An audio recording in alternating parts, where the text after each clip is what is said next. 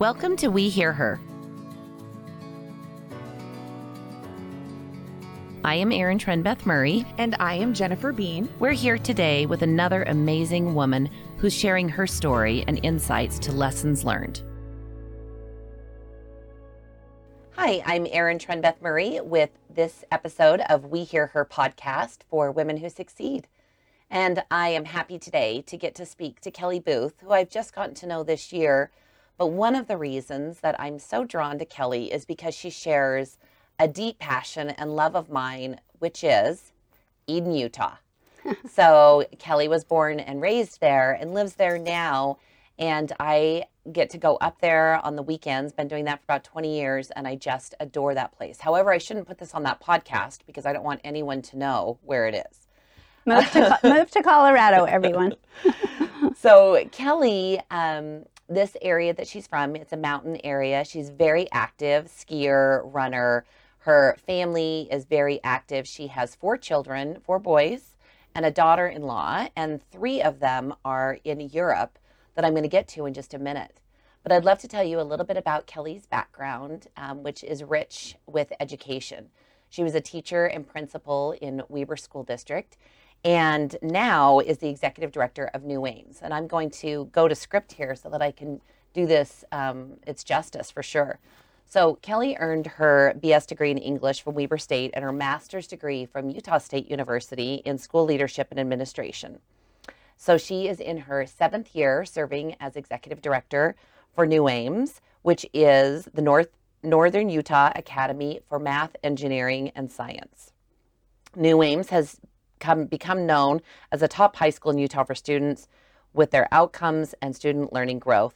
Under Kelly's leadership, New Ames has doubled in size and now has 2 campuses. They've also the school has won so many numerous awards and honors, and much of it, of course, is due to Kelly's leadership and the team that she's built around her. She is passionate about education and empowering and supporting students' growth and development. So back to her personal life, her and her husband, Chad, reside in Eden. And they have the 4 children, the 4 boys, and their daughter-in-law. But here's the fun part. Not that that's not fun, but this is the fun part. 3 of Kelly's sons and the daughter-in-law live in Europe, pursuing their dreams in England. 2 of them in one in England in professional soccer, 1 in Germany in professional soccer, and 1 in Belgium, who is or has, you'll have to help me with working on BS in energy engineering, and a master's degree in strategic innovation and entrepreneurialism. So he must already have that done. And then her youngest son still lives with her and Chad, who keeps her busy. So with that, I am pleased to have Kelly join us. So Kelly, thanks for being here. Thanks for having me. This is fun to be here. I'm excited to talk about it. Well, I am too, because I have so many questions running through my head. Let's start with living in a rural community in Utah. And when I was a kid, I lived in a rural area, pastures and frogs and salamanders and riding horses from your neighbor's pasture to your neighbor's pasture, and the water in the creek and stick races and all of that. But the beauty, you got to be right in that beautiful valley of the lake and the mountains. And I'd love to hear more about your experiences growing up there. Well, growing up in Eden was idyllic because at the time it was a Tom Sawyer Huck Finn type of upbringing. And we rode horses, and there were early morning chores to feed animals. And it wasn't unusual to see someone riding a horse down the street. A very small school. It was interesting because the same kids I went to kindergarten with, I went all the way through junior high with, and even my 9th grade year, I think we had 90 students in our 9th grade year. So those small bonds that form in small communities where everyone kind of has an eye on you and is watching you, or if you're driving too fast, your mom gets a phone call, or if you were out too late, your mom gets a phone call. And kind of that small town values of everyone pitches in and helps everyone else. I mean, I can still go through and name every house that was there growing up and who lived there and what kids lived there and things like that. So, but then the beauty of it is in high school, we went to Weber High, which at the time was, 3,300 students and was a 5A school. So it was the best of worlds because small town upbringing, but also had access to the big city when you needed those experiences, and really treasure Eden and being able to grow up there. It's changed a lot.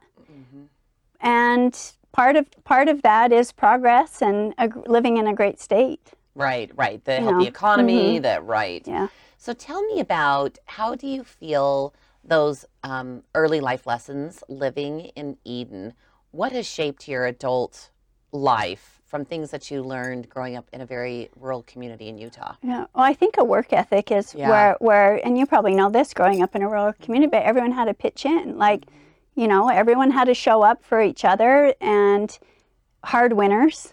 There were big, hard, long winters in the 80s, and still there were animals that need to be fed, and you still had to get up. I remember one day my mom was at work, and we were to go catch the bus, and there was a big moose out in our driveway.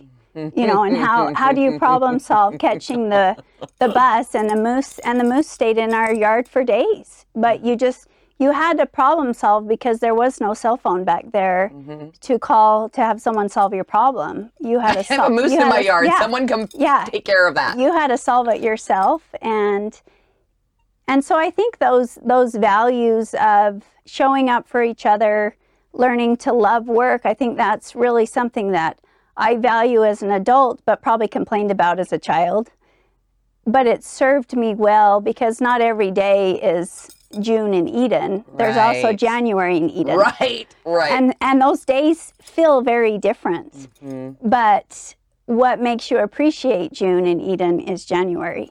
And so finding the balance in all things, but also I never felt limited by growing up in a small town because I was kind of raised that go be what you want to be and go do what you want to do, and don't let barriers stop you, break through them. And so even though it was a small town, there was a lot of support and love and encouragement.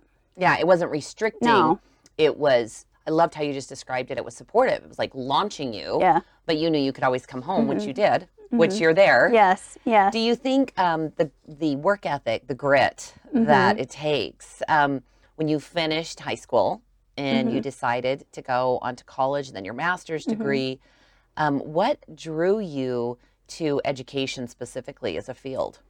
Oh, it was what my mother had gone into, and again, it was during a time where, some of those career fields that are open to young girls now, they weren't talked about back then. No one ever spoke to me about becoming an engineer. It was never a conversation with a high school counselor. It was never a topic that came up in school. It was probably something that I would have loved, and I'm passionate about it now, leading a math science engineering organization. But back then it was, I just loved education. I loved learning new things. I still love it. I'm one of those people that could be a professional student, and I would love every day because I did have multiple interests, and the only way to really satisfy those passions was to go into education and be around it all the time. And so it was a childhood play at our house was me and my sister playing school, and fighting over who got a draw on the chalkboard. Right. We loved it. We loved to play. We would fight who got to be the teacher and who got to be the student. And it's funny because we both ended up in education. But my mother became a principal during a time that there weren't a lot of female principals. And so she really broke through those gender barriers early. And I saw that, and it felt comfortable, and it was familiar to me. Right. And so that helped too, to say, oh, you know what, I like what that looks like, and that's a sweater I can put on. Yeah. My mom was an assistant superintendent in the 80s in Davis, and the females, I mean, even in the leadership roles, to be a principal, it was not common for a female. No. I wonder, you think about, and I wasn't as rural as you for sure, but there weren't I wasn't playing female scientist. There was no females around me that I saw as a scientist or an engineer or, so I gleaned to what I saw around me for sure. So tell us a little bit more about New Ames and that attraction, especially for young women in those typically untraditional fields. Yeah, it's exciting to be at New Ames because it's got a very narrow focus. It was created out of the Governor's Office of Workforce Development, actually, created to provide a pipeline of quality students who were prepared to enter the fields of math, science, and engineering. And so with that narrow focus, we've also tried to go after students who wouldn't normally have access to higher ed. So underrepresented populations of students where we bring them onto a college campus, we support them. We go after female students, we go after minority students to try to expose them to this world like, hey, you can become what you want to become, but it's exciting to be a part of because you have female students who are talking now, I want to grow up and be a software developer. Yeah. I want to go into computer science. I want to work for NASA.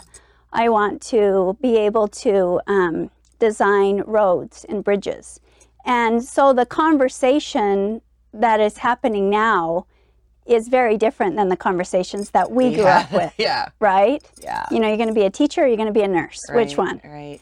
And so, but to see the opportunity that's available to young females and to have that kind of door blow open for them, it's really exciting to be a part of it. But it's exciting also to play a role of supporting them, encouraging them, and saying, hey, when people say you can't have it all, you're in the wrong room, right? You need to be in the room where people can say, you know what, you can have it all, and go after it.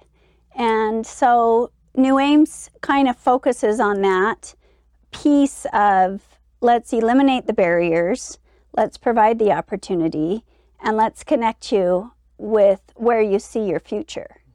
And so it's kind of, we have a symbiotic relationship with higher ed, and Weber State's been a great partner with allowing us to provide opportunities and connect the dots from high school to higher ed. We have a great partnership with all the tech colleges, and it's fun to play that role of opening doors and avenues that young students probably wouldn't have had they not been exposed to it.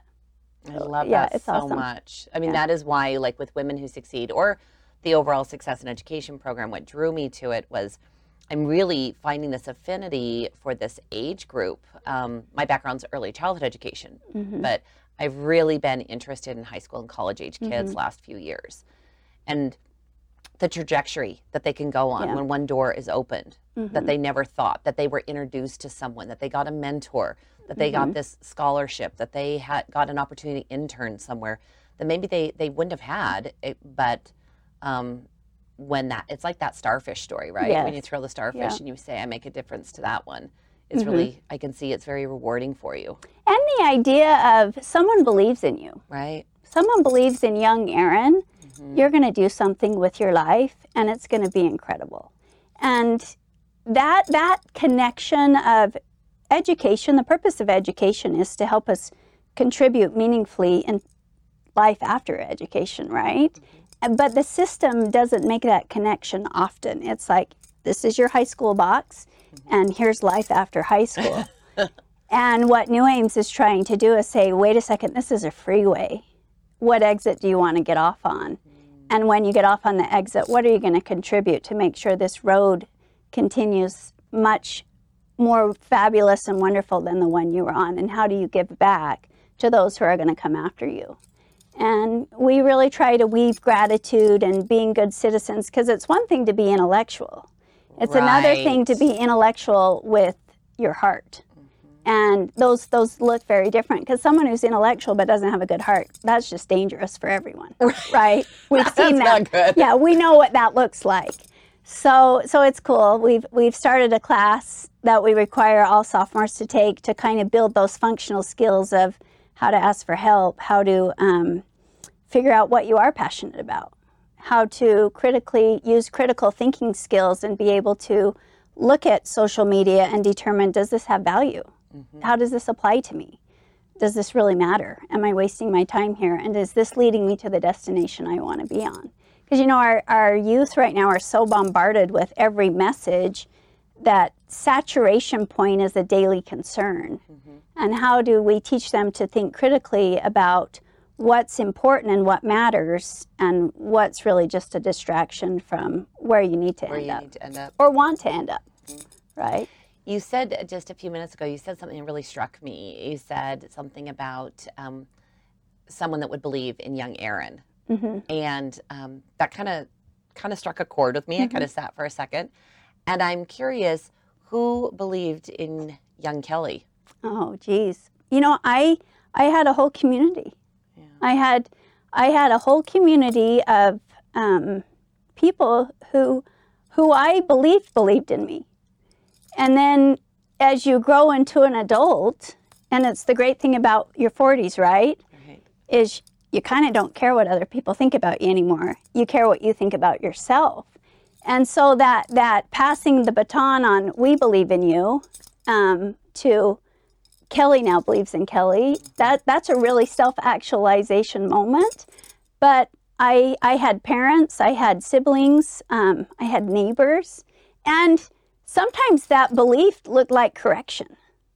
Oh, good and point. Sometimes that belief looked like discipline. Yes. And we deal with that sense of entitlement a lot in education right now because, you know, everyone wants we call them snowplow parents, but everyone wants the path cleared and made easy for their child. But for me, those moments that really led to growth and me believing in myself was when I was stuck up with a challenge and a snowbank. Yeah.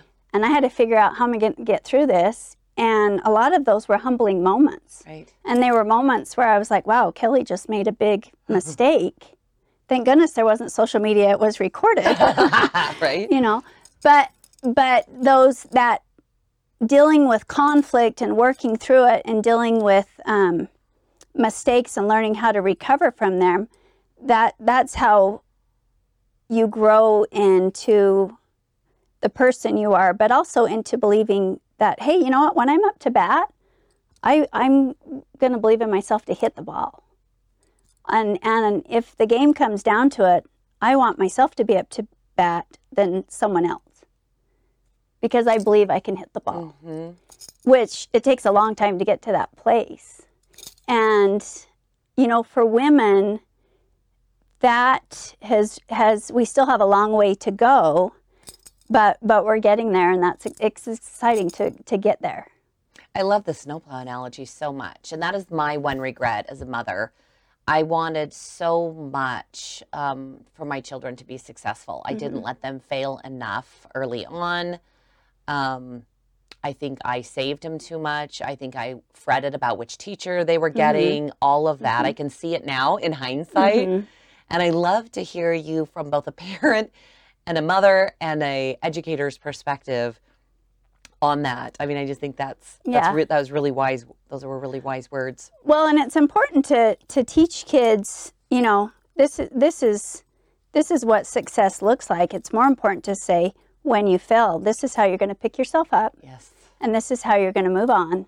And this is how you're going to step forward each day. Because we get a lot right now of kids dealing with anxiety. So much so to me, and I sound like a cynic, and I don't mean it that way, but anxiety's the normal. You know, me and you growing up, we didn't really talk about anxiety. No, if we had it, it was just, it was there. Just get up and get going. It was there. And so, but I think part of why that has been, and I use the analogy, my son got a flat tire on Trapper's Loop. And immediately he made a phone call to me and my husband. I got a flat tire. Well, what did we do? We drove up to Trapper's Loop. You know, we got him in the car. My husband changed the tire. Well, when I got a flat tire, it didn't work that way. I had to go knock on a door, ask to use the phone. And if I couldn't find anyone, I had to try to change the tire, or I had to find a payphone. And so those small moments of problem solving, because of access to communications like iPhones and instant messages and DM, a lot of those problems get solved before they even have an opportunity to solve them. And I think we're doing a disservice to not letting them go through, because when you described, I've made it too easy for my kids, so have I. Yeah. And yet I think we all start to rethink because the rules changed. Yeah, the rules did change. We didn't have access to cell phones. We didn't have access to social media. We didn't know what we wanted for Christmas unless the newspaper came. Right, and the Sears catalog. Yeah. Or a commercial. Do I really want that? I don't know, but it's all that's available. Yeah, exactly. So, but where now kids are just inundated with it, that there's almost too much for them to, because the human brain can only absorb so much, and maybe sometimes we're filling it with things that is taking up space rather than teaching those critical thinking skills. I mean, I think it's the number one thing I would tell parents and students, learn how to think critically, know what your values are.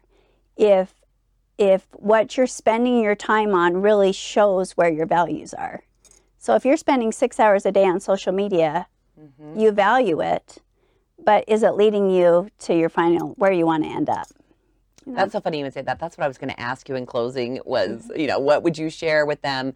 And I'm thinking, I wonder if she's a life coach. I need her to talk to my sons. I love your, I can hear both the educational philosophy. I can hear the leadership, of running an organization. I can hear the parent piece of it. I just am so thrilled to get to know you better because you're just really impressive to me. I'm really happy I got to talk with you. And it's part of it is I heard this it was Women in Business conference, and one of the woman who won an award, she said, if you want to be great, surround yourself with great people.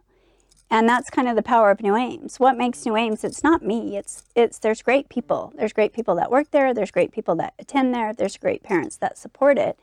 And so it really is that idea of, a great village produces great. It is. Yeah. So, well, Kelly, anyway, thank you so much for being here today. I really appreciated your thoughts. Yeah. Go Erin. Go Erin. Well, that's it for We Hear Her today. Thank you so much to Kelly Booth, Executive Director of New Ames. And real quick, Kelly, if there are students or parents that are interested in learning more about New Ames, where should they go? Yes, so we have our website, newames.org, and you can click the button and learn more about. We've got lots of links on our page, but yeah, it's a great spot, a great education if you're interested in math, science, and education. Thank you. You didn't know I was going to put you on for a commercial, but that is it for us today. And again, thank you, and we'll see you next time. Thank you for taking time to hear her. Join our efforts and learn more at womenwhosucceed.org. A big thank you to our sponsor, the Clark and Christine Ivory Foundation.